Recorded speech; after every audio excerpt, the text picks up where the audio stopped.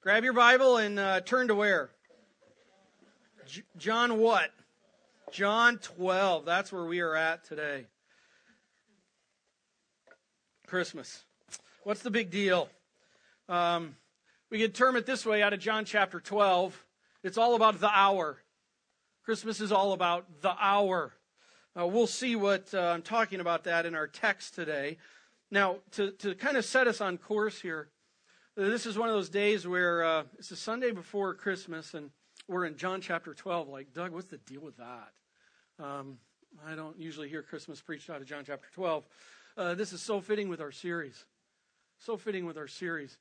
Because of this, as you look on the screen and you see a representation of the birth of Christ, what's the birth all about? The birth is all about what we're talking about in John chapter 12. The birth is all about the death and the resurrection and the exaltation of Christ and the result of that. And so in essence, we're kind of talking about the birth, but if you will, looking at the birth, the impact of the birth 30 years later. Okay?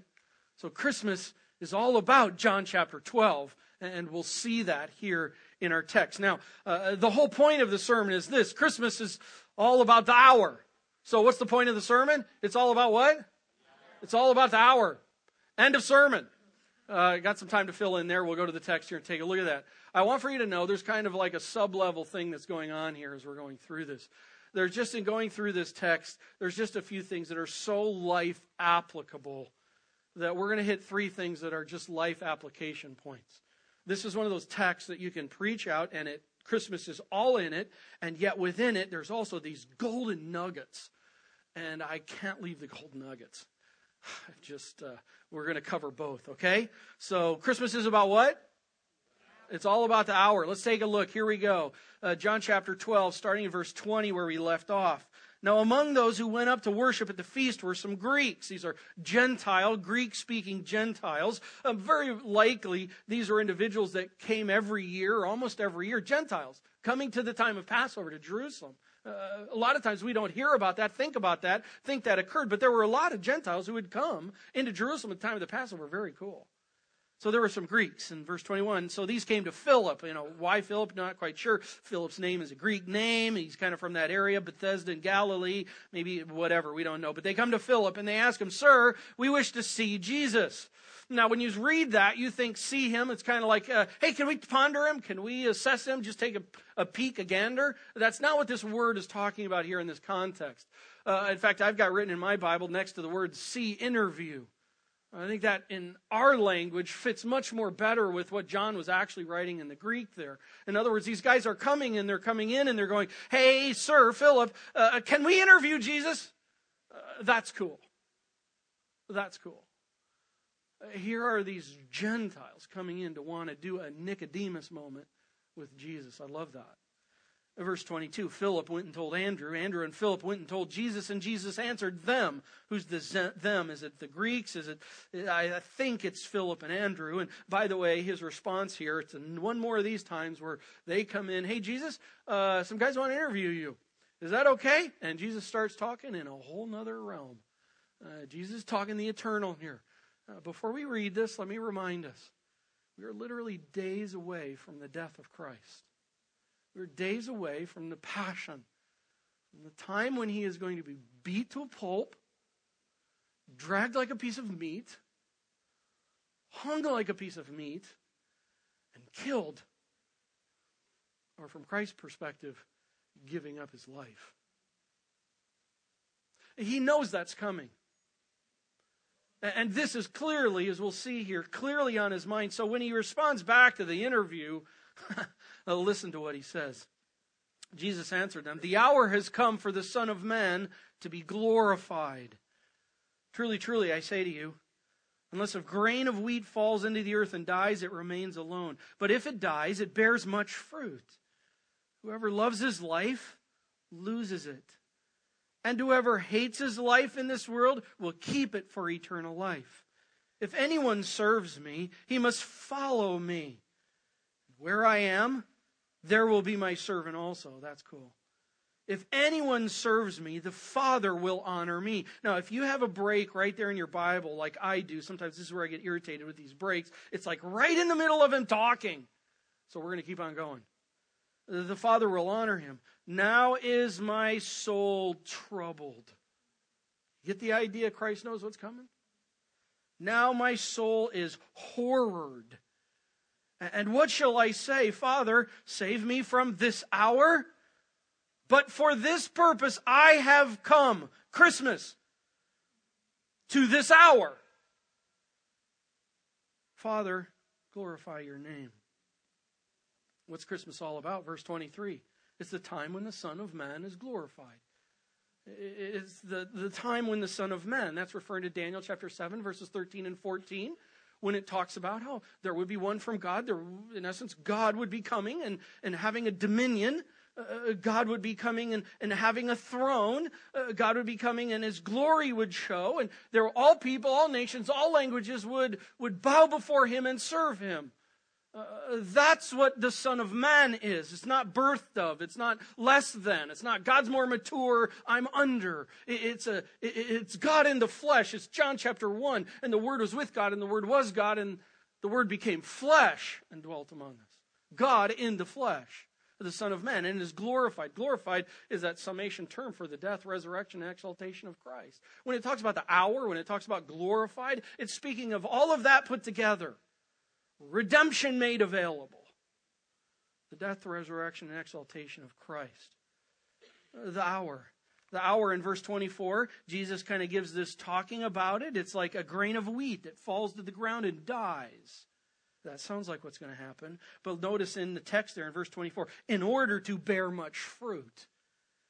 There's a purpose behind it. The hour includes verse 25, someone losing their life. And hating their life. I'll talk about that in a minute. But in order to keep it for eternity. The hour includes verse 26, serving and following another, knowing that there will be honor that will come from the Father. The hour also includes this horror, the known horror that's associated with, for Christ, the known reality of choosing to obey the Father. And that brought horror. This is what Christmas is all about. That's what this is all about. God in the flesh among us to die, to rise from the dead, and to be exalted and to bear much fruit out of that. That's what Christmas is about. Now, do you also, when you read the red letters, what Jesus is talking about, did you also, I hope so, go through that and go, oof, whoa, that is something for my life as well. Jesus is talking at that level. So let's do this. Let's jump under the next level as we look at these couple verses and bring out a point here. Especially this idea of, you see in verse 25, whoever loves his life loses it, and whoever hates his life in this world will keep it for eternity. What's he talking about there? Is he saying that I'm supposed to hate my life? And we all walk around and go, I detest myself. I just want for you to know, I hate myself and my life more than you hate yourself and your life. That's not what this is talking about.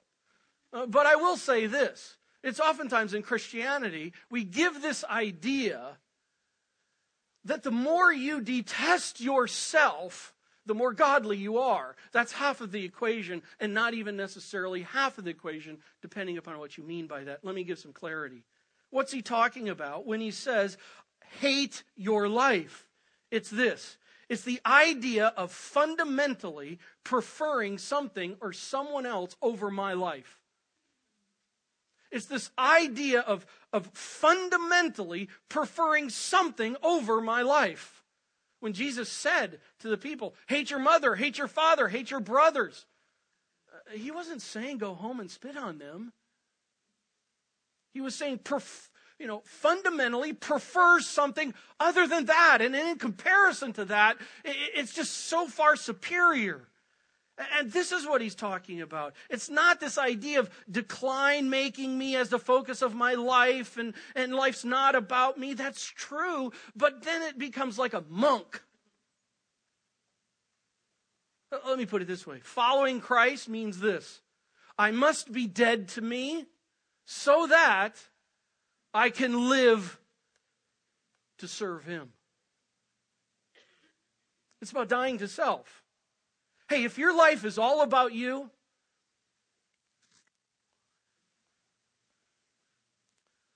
I was going to say this is great. Good luck. Good luck. Because you're in a heap of hurt. I don't say that mean. I just say that because I know that in my own life. In essence, it's instead this put off, put on reality. It's this idea of I negate myself, I displace myself, not just to displace myself and call myself a worm, but I displace myself so that I can be about another self, Christ. I put me off so that I can be all about Him. That's what's being talked about here. And that is the everyday battle reality of a Christian life walk with Christ, isn't it? Who am I going to live for today? Me or Him? Who am I going to live for this moment? Me or Him? Man, this is what Jesus is talking about. Here's what's so awesome. Your Savior understands this reality because He looks to the fact of the cross coming. Listen, as a Jewish young man and a young boy, he saw crucifixions before. He was not the first one ever crucified. And he knew what was coming. And it was horror to him in the reality of it. And yet he saw beyond that to be able to see the fruit that comes out of that. Are you kidding? Why would I not want to be about that? I must die to me so that I can live to serve Him. Let's keep on going. Verse 28, Father, glorify your name. Then a voice from heaven came and said, I have glorified it, and I will glorify it again. And the crowd stood there and heard it and said that it had thundered, and others said an angel of the Lord had spoken to him. It's interesting. Some are like, I heard this sound, it was awesome. And others are like, I heard some kind of speech going on, but I think we clearly get this idea that they're not understanding, but how cool is this? We don't have time to dig into it, but it's just cool that this took place. Verse 30, Jesus answered, this voice has come for your sake, not mine. Now is the judgment of this world. Now will the ruler of this world be cast out, and I, when I am lifted up from the earth, will draw all people to myself. Three quick things out of this. It says the passion and the glorification brings judgment on the world. It's interesting that in just coming days, the world is going to pass judgment on Christ, or it thinks that's what it's doing.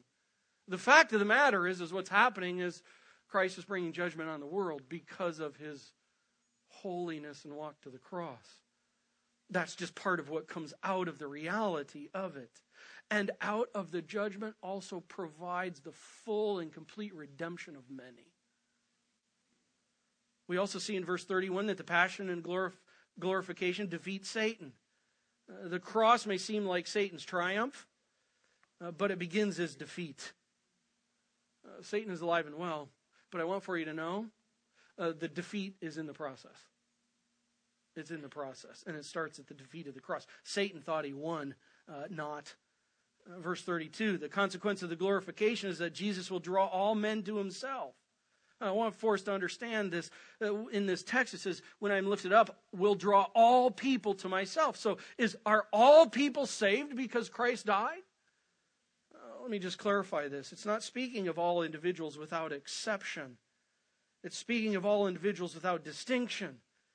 In other words, and again, because of time, shortened time today, I don't have time to get into it, but he's talking about, in other words, whether you're a Jew or a Gentile, it doesn't matter. It doesn't matter. Salvation is available to all. This is not saying that all are saved without exception. It's all individuals without distinction. And you got to go back to verse 25 and 26. Those who hate their lives, those who give up their lives to be able to live for Him, those are the ones who are going to be able to have eternal life. As it talks about. Well, let's keep going. I'm going to give you a number of things today. You're going to walk out of here wondering, wanting to dig more good. Verse 33, he said this to show what kind of death he was going to die. Verse 34, so the crowd answered him, we've heard from the law that the Christ remains forever. How can you say that the Son of Man must be lifted up? Who is this Son of Man? Here these crowds are interacting with Christ, and they're saying, wait, I thought that the Son of Man, out of Daniel chapter 7, 13 and 14, is going to be someone who lives forever, because that's what the text says. This one will have a reign and a dominion forever. And so they're going, wait a second. I thought it was forever. You're talking about dying and this and being lifted up. What's going on with that? And here's where we walk away from this. Even still, the crowds don't get it. Still don't get it. And in fact, they ask him, who is the Son of Man? They are asking the Son of Man, who is the Son of Man? Bring this back in this context. John chapter 12, the triumphal entry. I think 100,000 or more people are cheering, King, Hosanna, come on in. He's coming in, entering in. King, King. In essence, Matthew chapter 7. Many will say to me, Lord, Lord. And I will respond that I never knew you. That's what's happening here. The people, in essence, who at one moment are, I believe in God. God rocks. I believe Jesus was God. I believe he died on the cross. I believe all this kind of stuff. But yet, the reality in it is, where's the lasting fruit out of it? The fact of the matter is we see in here that people still don't get who Christ is. Maybe is that you? Maybe you've heard God and Christ and all this stuff for a long time, but are leaving it as surface level. That's the fact of what's happening in his day. Verse 35, so Jesus said to them, the light is among you for a little while longer. Walk while you have the light, lest darkness overtake you. The one who walks in the darkness does not know where he is going. While you have the light, believe in the light, that you may become sons of light. Let's keep going. When Jesus had said these things, he departed and hid himself from them. Friends, I think this is an absolutely critical verse that we just bypass right off. When we go from here through the rest of the book, let's say through chapter 17, Christ is no longer in public teaching mode. Christ is no longer actually in interaction mode of trying to draw the Jews to himself anymore. And I think this is a transitional point in the plan of God. God has given the Israelites time for them to receive the Messiah. And he's done it again and again over years. And now this almost symbolic reality that he turns himself and now he's going to focus in on his disciples and really what ends up coming out unto the world. This is a transitional, kind of almost a dispensational point of change in God's administration, how he works with the people of Israel. He hid himself from them. Verse 37, though he had done so many signs before them, they still did not believe him. So that the word spoken by the prophet Isaiah might be fulfilled out of chapter 53. The Lord, who has believed that what he heard from us, and to whom has the arm of the Lord been revealed? Therefore they could not believe. Hear that? Therefore they could not believe. For again, Isaiah said, chapter 6, he who has blinded their eyes and hardened their heart, lest they see with their eyes and understand with their heart and turn, and I would heal them. Isaiah said these things because he saw his glory and spoke of him. Oh my. I so need time for this one, but I don't have it today. Because here's the deal. Is it not true? You look at verse 39 and you go, so people could not believe. What's with that? They had no choice. They had no chance. What's going on here? Because it sure seems like that's what it says. Well, let me just throw this out for you for lunch conversation today. The inability of the people to believe is tied to Scripture's prediction of that inability to believe. But the prediction here is of a judicial hardening. Jesus has blinded their eyes, and he has blinded their heart. God himself has. And we see God judicially hardening men and women in the New Testament. We see it in Romans chapter 9. We see it in 2 Thessalonians chapter 2. We see this judicial hardening. Now, quickly, let me take you back to the Old Testament and the plagues. How many plagues were there? 10. These 10 plagues. And through this time, we see Moses comes before Pharaoh and time again. And as you go through that in Exodus, you find that specific statements at specific plagues, it says, God hardened Pharaoh's heart. God hardened his heart. And then at other plagues, you see in there it says, Pharaoh hardened his own heart. So for you theologians, what's going on with that one? How can God harden people's hearts and them harden their hearts? And by the way, wouldn't that then mean that I would stand before God and be with excuse? God, you never gave me a chance. God, you never gave me a choice. You hardened my heart. I was predestined to separation from you. Understand the predicament? Let me just say this. In Scripture, God's sovereignty in these matters is never pitted against human responsibility. Never. Sentence from D.A. Carson. God's judicial hardening is a holy condemnation of a guilty people who are condemned to do and be what they themselves have chosen to do and to be. Let me read that one more time. God's judicial hardening is a holy condemnation of a guilty people who are condemned to do and be what they themselves have chosen to do and to be.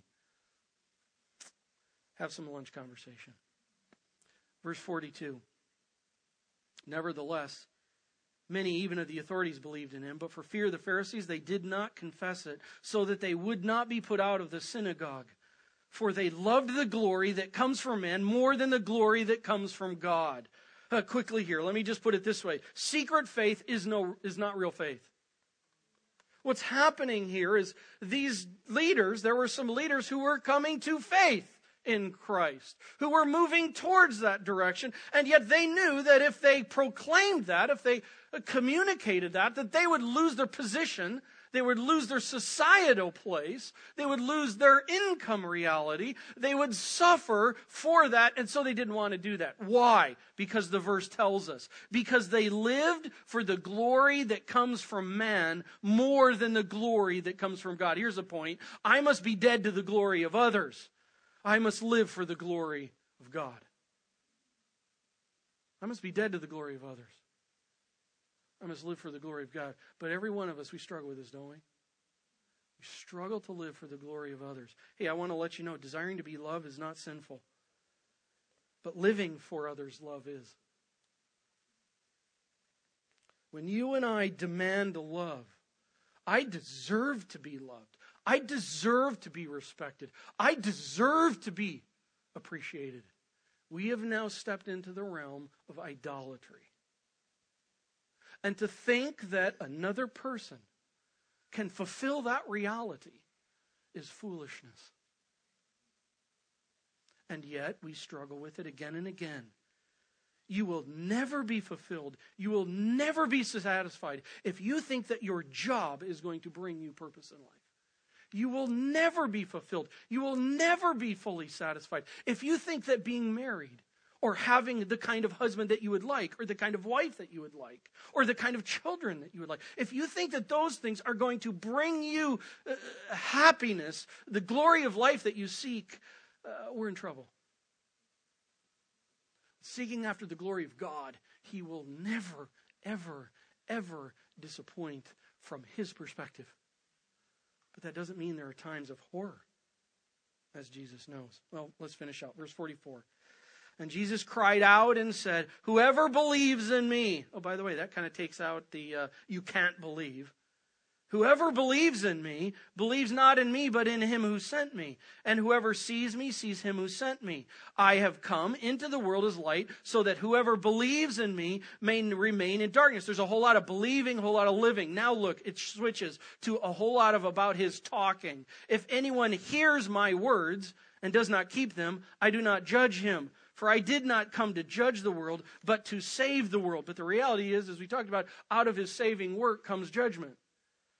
Verse 48, the one who rejects me and does not receive my words has a judge. The word that I have spoken will judge him on the last day. For I have not spoken on my own authority, but the Father who sent me has himself given me a commandment of what to say and what to speak. And I know that his commandment is eternal life. What I say, therefore I say as the Father has told me. We see this a whole lot of speaking. 47, my words. 48, my words. The word that I've spoken. 49, spoken. Then to say, to speak. 50, I say. Hey, listen. Jesus came to speak. He came to speak. And I need to live by His words. He came to speak. And I need to live by His words. Well, what's the big deal about Christmas? It's all about the hour. It's all about the second person of the Trinity. Come in flesh. That little baby boy went to the cross. That little baby boy. In the beginning was the Word, and the Word was with God, and the Word was God, and the Word became flesh and dwelt among us. All for the purpose of the hour. The death, the resurrection, and the exaltation of Christ. Do you know Christ is your Redeemer? Or do you know about Christ? Do you know that you know that you know? Has there been a time in your life where you've come and driven the stake in the ground and said, you know what? I am living about the glory of me. I am living this way. I am a sinner separated from God, and I need to drive a stake. And God, I'm going to seek to become all about you. God, I want to be your child. As many as received Him, to them He gave the right to become children of God. Have you received Christ as your Savior? I want to tell you, until you do, you don't get Christ. If you have questions, come and ask. We would love to and I love that, walking people through what God's done and ask the questions. Redeemed person in Christ, I just want to challenge you out of this text. 1, Christmas is about the hour. Also, Christmas is about us being able to live to serve Him. Christmas is about us being able to be people that live for His glory and not my glory. Christmas is about living by His words. Let's be that. Let's pursue that and do that together. Well, we're going to take communion. So I'm actually going to ask the communion servers if they would come down. Well, what a perfect time to take communion. At the birth of Christ. Right at the birth of Christ, to remember about what the birth of Christ is all about. And so, if you know Christ as your Savior, if you've been redeemed in Christ, this is a time to celebrate what God has done. This is a celebration morning. He has come. He has come. And He has died, and He's risen from the dead, and He's been exalted. He's sitting at the right hand of the Father, and He redeems. And if you know His redeeming work, you know. So what we're going to do here is I'm going to pray, and then there's going to be some music playing. You can go and grab the bread, grab the cup, bring it back to your seat, and Pastor Nick is going to lead us in taking that together. So let me lead us in prayer. Lord, I want to thank You for the birth of You. So undeserving, but that's what grace is all about. Lord, You've died so that we might live. And this is a time where we remember what the baby boy was all about. The baby boy was all about the second person of the Trinity coming in the flesh to live amongst us, to speak, to teach, to draw people unto Himself, and to go to the cross, to rise from the dead, and make the provision of salvation available to all. We celebrate that. We celebrate that big. In Christ's name we pray. Amen.